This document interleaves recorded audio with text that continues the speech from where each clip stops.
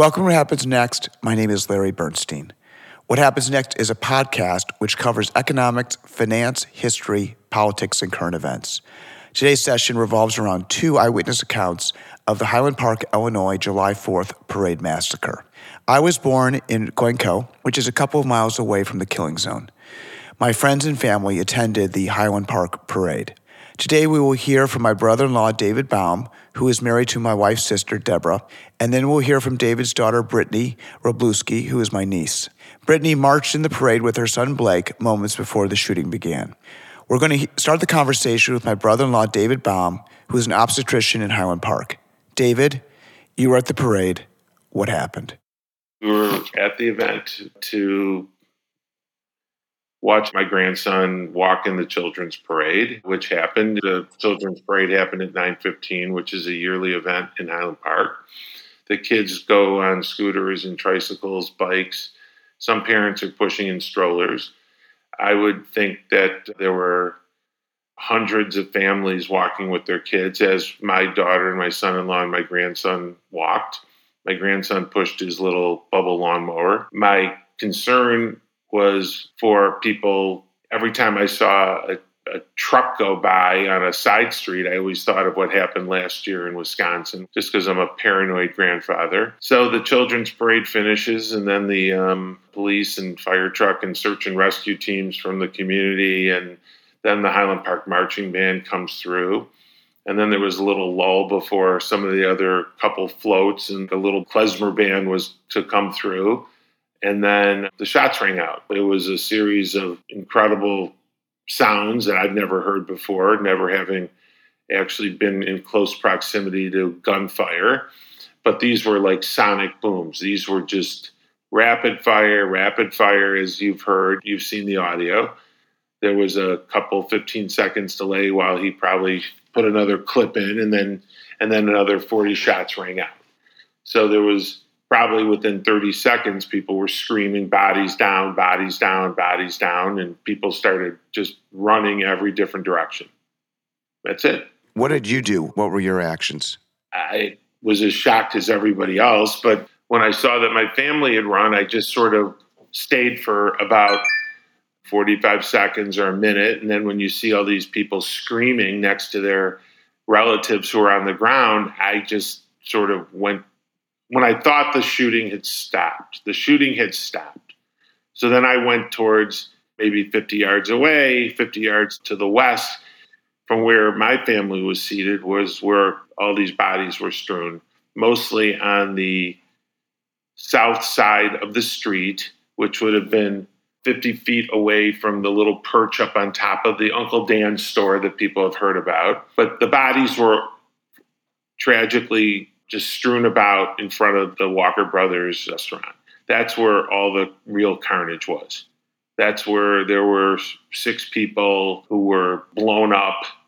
There was a little boy that we've all heard about who the family has now finally disclosed that he is paralyzed. His spinal cord was severed. I saw the parents of the little boy who came to the parade with parents and left without parents. Those bodies were, the father was literally blown up. I was there with the paramedic when they were running around just trying to assess who was alive and who was dead. And they were blown up. The father was literally blown apart.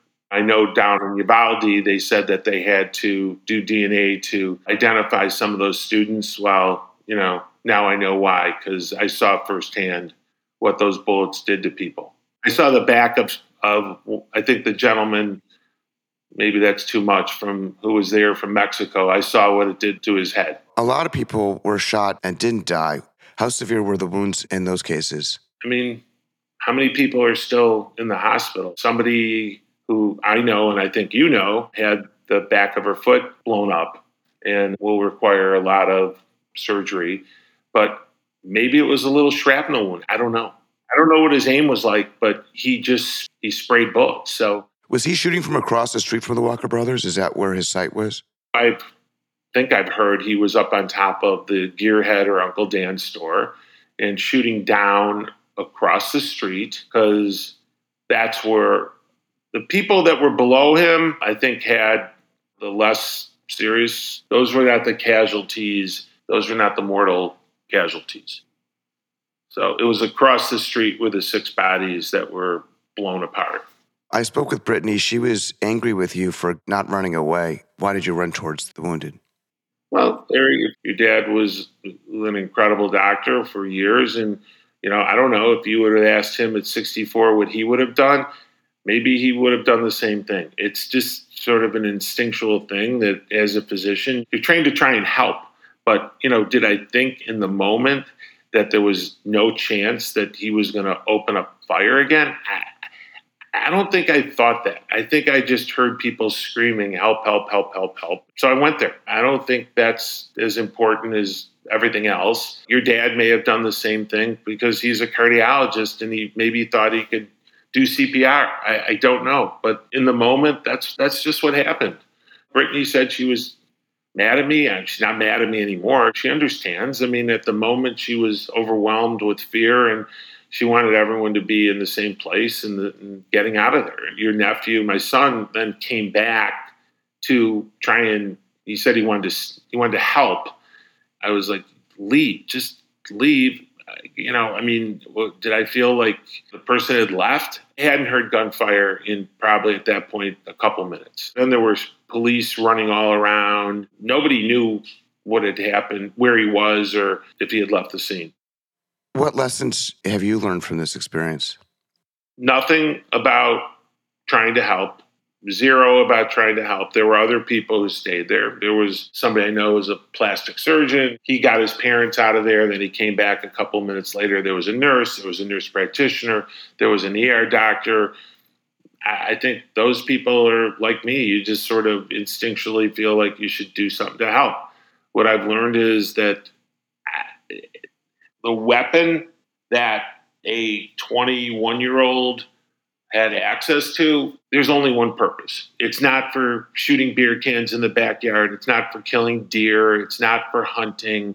It is for creating mass casualty. There is no good reason that gun can ever. If somebody can tell me should be used in warfare, okay, use it in the war, but don't use it to rain terror down on people that went to a parade. The little 2-year-old who went to a parade and left to be raised by his grandparents. I mean, it's gross. It's horrific, but every mass casualty is horrific. But when things didn't change after Sandy Hook, you knew there was a problem.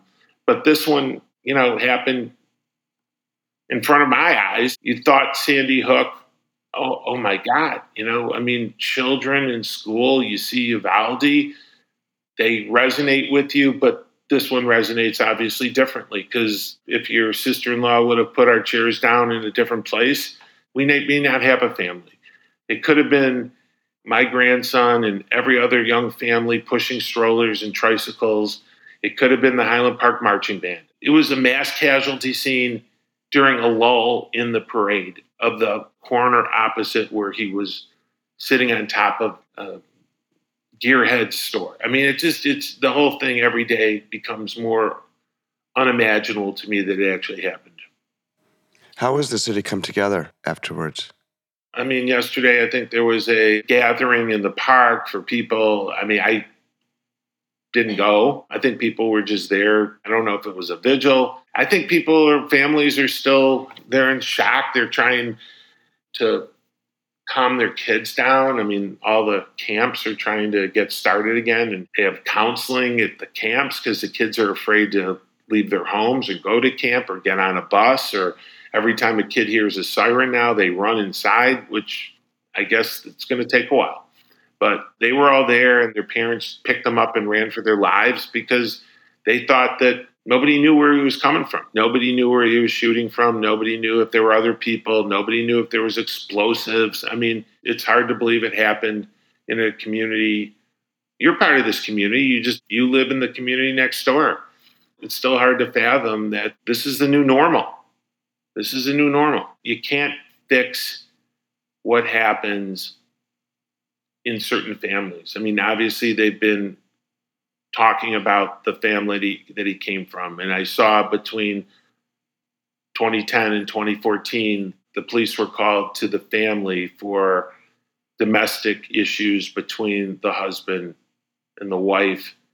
I don't know, it said 10 times in 4 years. And there was concerns about substance abuse with one of the parents or alcohol abuse or something. So it obviously was a family with a lot of issues. You can't fix that family. You can't fix how he was brought up. I don't know if he was bullied. I don't think anyone knows what happens to that kid. But when he dropped out of high school, that's not a good thing. The fact that there was the suicide attempt and the threats against his own family were obviously red flags, which the Highland Park police had records of. The fact that the father co-signed for his void card at some point, and now he says he has no responsibility. You can't change that. But the easy access to a weapon that rained terror down 4 days ago, and the damage it did in 45 seconds is just, it's like, why is that weapon still being sold? Why is it so available? I mean, you're not going to be able to get them off the street, but can't they just stop putting them on the street? Why is it so available? It doesn't make any sense. And that's the thing that really is disturbing, that there's no movement to get rid of them, or at least stop making them so available. There's lots of responsible gun owners. I get it. Guns are a part of people's lives. They have collections of them. And if they are responsible and keep them locked up, okay, I can live with that. But that weapon that became so easily available to a kid that had 21 years of probably not such a great upbringing, probably not such great, DNA, maybe did not fit in the community he was being raised in. I don't know. But you can't fix those things overnight. Mental illness that starts at a young age, or lack of confidence, or being bullied, or lack of self-esteem, there's no pill for that. There's no telemed for that. It's beyond that. It's one gun that people like to strap across their chest, like they walked around up in East Lansing a couple of years ago when there was the COVID closures. They were protesting. And you saw those guys outside the Capitol in East Lansing with those guns strapped across their chest. Well, okay, at least they didn't open fire. Made them feel like they had control. But if any of those people had kids who had an impulse and a desire to kill, who were angry at something, or feel like there were people that they wanted to punish for whatever reason, you can't fix that. Those are generational problems. It's not a kind society. The society has gotten worse in the past X number of years.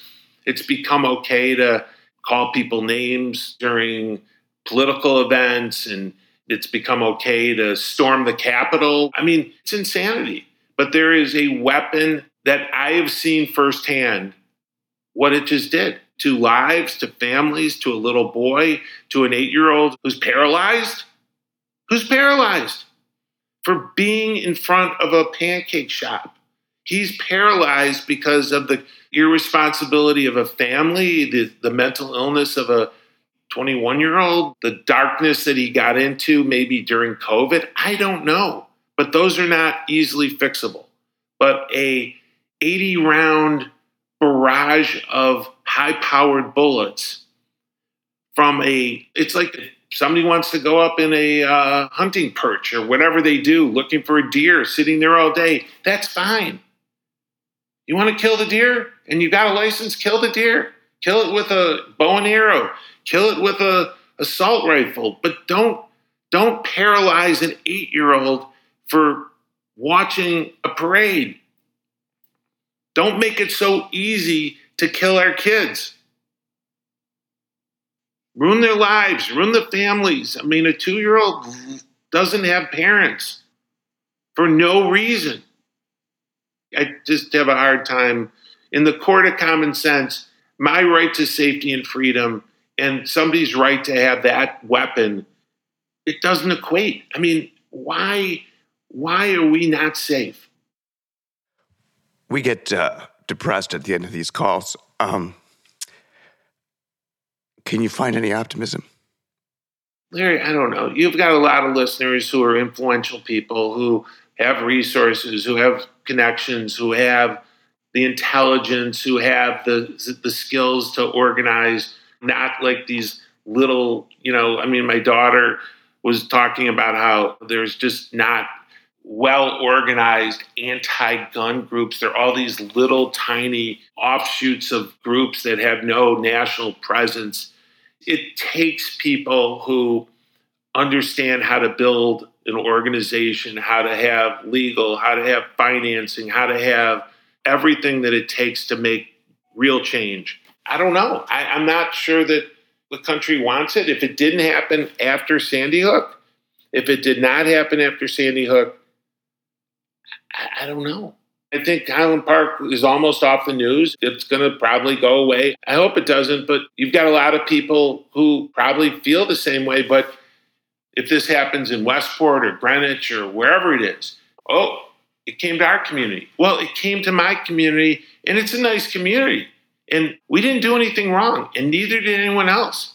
But that weapon has no right in the hands of a 21-year-old. Doesn't have any right in the hands of a 25-year-old. But, it's got to start somewhere. It has to start with something changing, because you cannot fix mental illness overnight. You cannot fix families that are irresponsible. You're now seeing the father, I have no responsibility, he paid for it with his own money. Well, obviously, those are thoughts of somebody who is tone deaf to life. His son just created a mass casualty situation, killing, paralyzing, destroying families. And this guy said, I didn't do anything. He paid for it with his own money. I mean, okay, let's forget about him. He talks about he's not going anywhere. He's going to keep his head up high in Highland Park.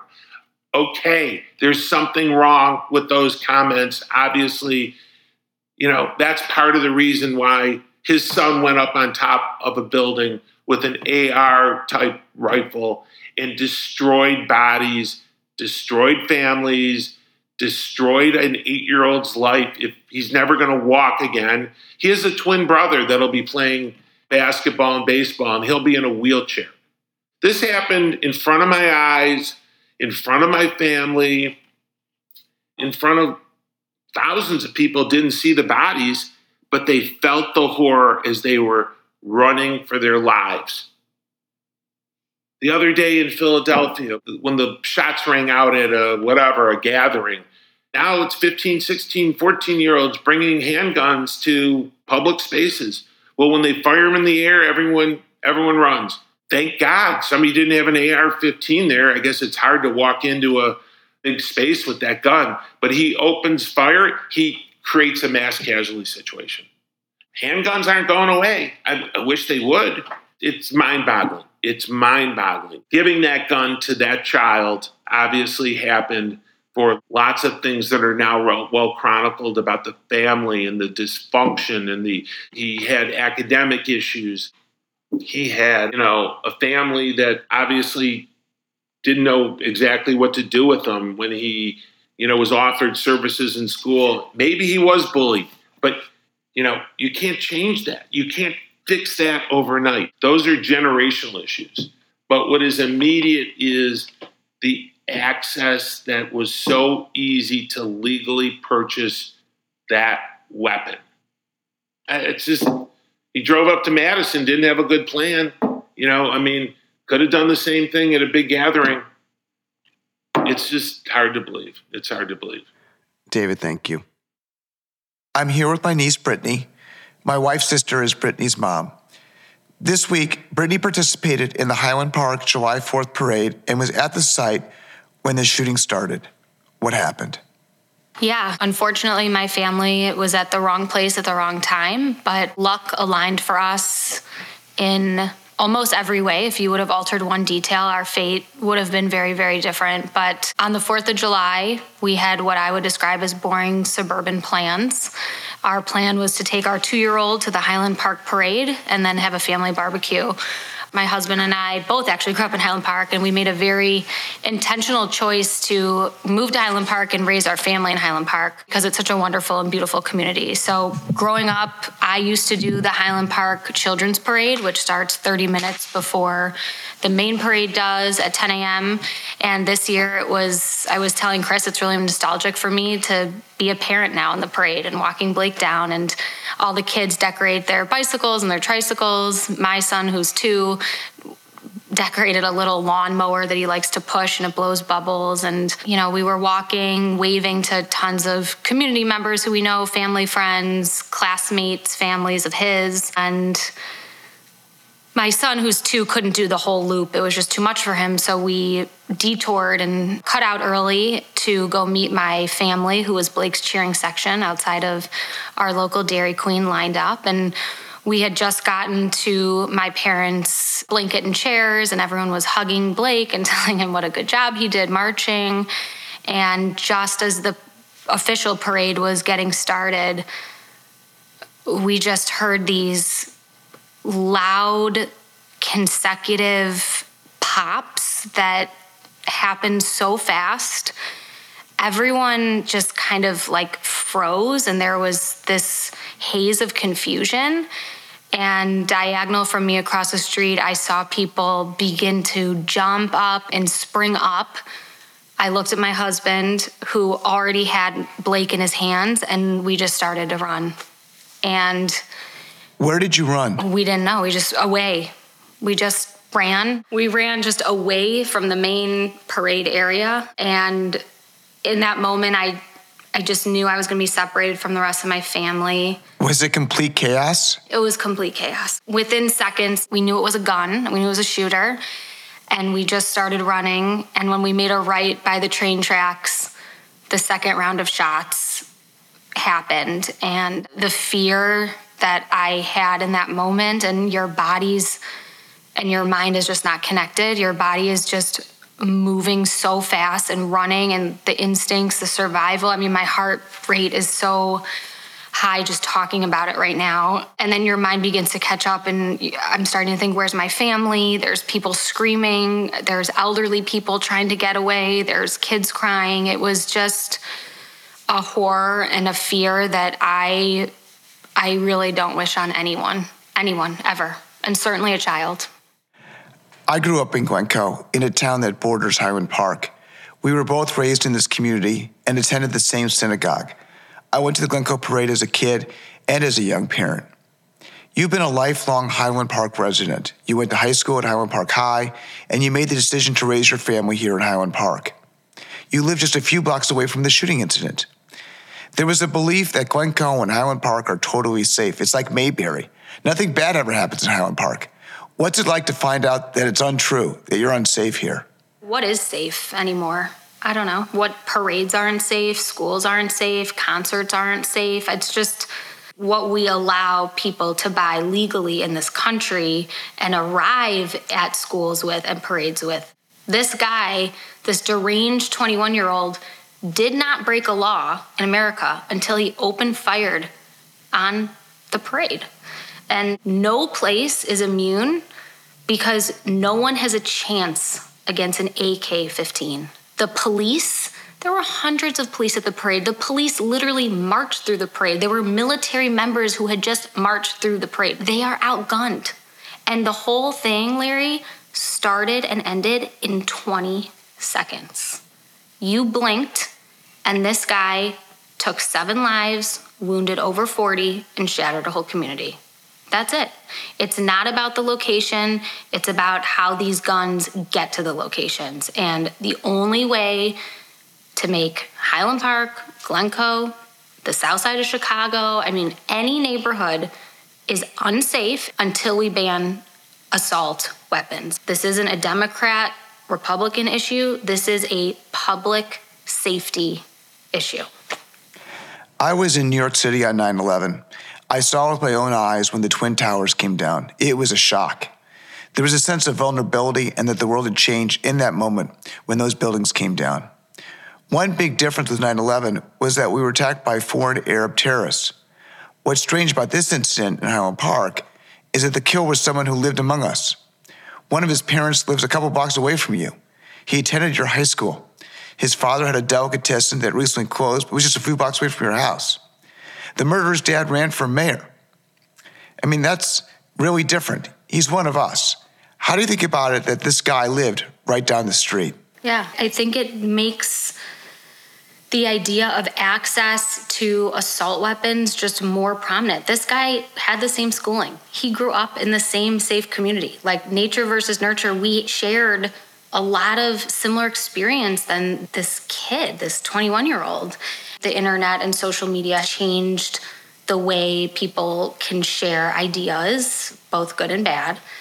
But access to a weapon that caused so much havoc and destruction so quickly, to me, is the piece of the puzzle that brought this on. And I'm not saying that a dangerous person with horrible intentions is not going to find a way to carry out a horrible plan. The 70 rounds he shot in 20 seconds is unlike anything. No one has a chance. The bottom line is when a military-grade weapon gets into the hands outside of the military, it's criminal grade. There's nothing else to do with an AK-15. There's no sport, there's no hunting. It is just meant to devastate communities and ruin lives. If he would have had to reload, if he didn't have that type of bullet and speed, lives would have been saved. I'm not saying that no horrible event would have happened at the parade. I'm saying that some lives could have been saved. There could have been a minute where police could have oriented themselves. I mean, you couldn't even blink, Larry, and the whole thing had started and finished, and our community is forever changed. And, you know, there's a boy who's my son's age, Blake's age, and he lost both of his parents at the parade. I know, it's terrible. Yeah, I mean, there's not even words to just, I don't have the stomach to digest that yet. I don't know if I ever will, but. Your dad, David Baum, ran to help the victims. I know you've got mixed feelings about that. Tell me how you felt when you found out that he put himself in harm's way. This one's been a journey over the last 48 hours. The day of the shooting, I'll be honest, I was mad at him because in the chaos after, my husband, Blake, and I were able to get to our car. And again, I said at the beginning, there were a million things that could have gone differently for us that would have changed our fate. Where we parked our car was one of those weird details where we were able to run directly to our car and we sped out of the town area like a getaway car. Mm-hmm. I was laying in the backseat with Blake so he wasn't by a window. So back to your question, you know, when we got into the car, I'm calling my family. No one's answering. I'm getting voicemails. I'm hysterical. I'm thinking horrible things. And finally, I get a hold of my sister. You know, is everyone okay? Everyone's okay, but Dad's on the corner helping victims. And I just lost it. I was like, get him out of there. What is he doing?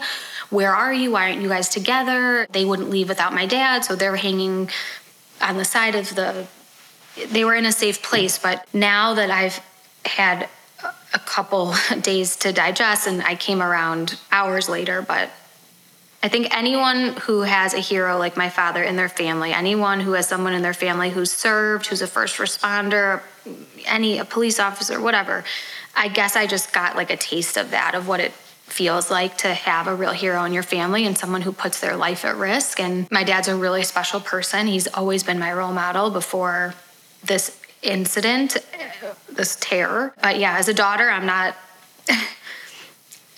wasn't suggesting that he go back into the chaos and the unknown, but also as a daughter, I'm really proud. And he says he wouldn't have changed a thing that he did. And he wanted to set the example to us kids that if you have value and something to contribute in a moment of chaos and need, you should do your part. And my dad's a physician. He's served our community for 33 years, and he absolutely did his part.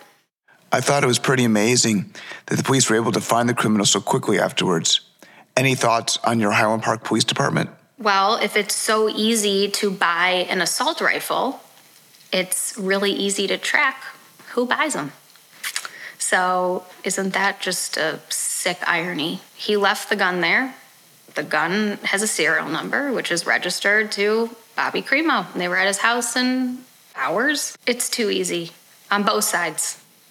The fact, it's almost like proving the point. It's the inverse proof of the point, right? It's so easy to purchase it, therefore it's so easy to find the person who purchased it. It's wrong. It all kind of came full circle. Don't get me wrong. I slept better that night and every night since, knowing that this criminal is caught. But in reality, no part of the process should have been that easy. From buying it to finding him. Brittany, I end each episode of mine on a note of optimism. What are you optimistic about? I'm optimistic about the really angry, fed up, had enough young people. And, I grew up in Highland Park, you grew up in Glencoe. When we were growing up, school, parades, they were safe and they were fun and they were full of joyous memories. And I just know that I'm part of a community that is going to get us back to a point where our kids have wonderful school days and parade days and summers full of bubble lawnmowers and barbecues. And it's going to be a long road. We're in it for the long run, but I'm really inspired by the Highland Park community and the way that HP has come together, HP Strong. And to be clear, there's no silver lining in what happened, though, Larry. Sorry to take your note of optimism. There is no silver lining in this. This was a horror, tragedy. 7 lives were lost. There is no silver lining, period. New sentence. I am inspired by my community who's come together under just unspeakable circumstances. So we'll change things. Thanks, Brittany. Thanks to David and Brittany for joining us today. That ends this session. If you missed last week's show, check it out. The topic was the future of the city. Our speaker was Dion Sudzik, who is the former director of the Design Museum in London and the author of the book, The Language of Cities. The discussion included excerpts from previous episodes of What Happens Next, including Howard Husak from AEI about the poor side of town. Mitchell Schwartzer, who is an architecture professor, discussed the problems of the not in my backyard paradigm. And Edward Glazer at Harvard told us about why cities are the center for economic growth. I would like to now make a plug for next week's show. Our first speaker will be Michelle Marguis, who is an associate professor of political science at the University of Pennsylvania. Michelle has a new book entitled From Politics to the Pews: How Partisanship and the Political Environment Shape Religious Identity. Our second speaker will be Julian Zelizer, who is the Malcolm Stevenson Forbes Class of 41 Professor of History and Public Affairs at Princeton. He has a book entitled Burning Down the House: Newt Gingrich and the Rise of the New Republican Party. You can find all of our previous episodes and transcripts on our website, whathappensnextin6minutes.com. Replays are also available on Apple Podcast, Podbean, and Spotify. Thanks to our audience for your continued engagement with these important issues. Goodbye.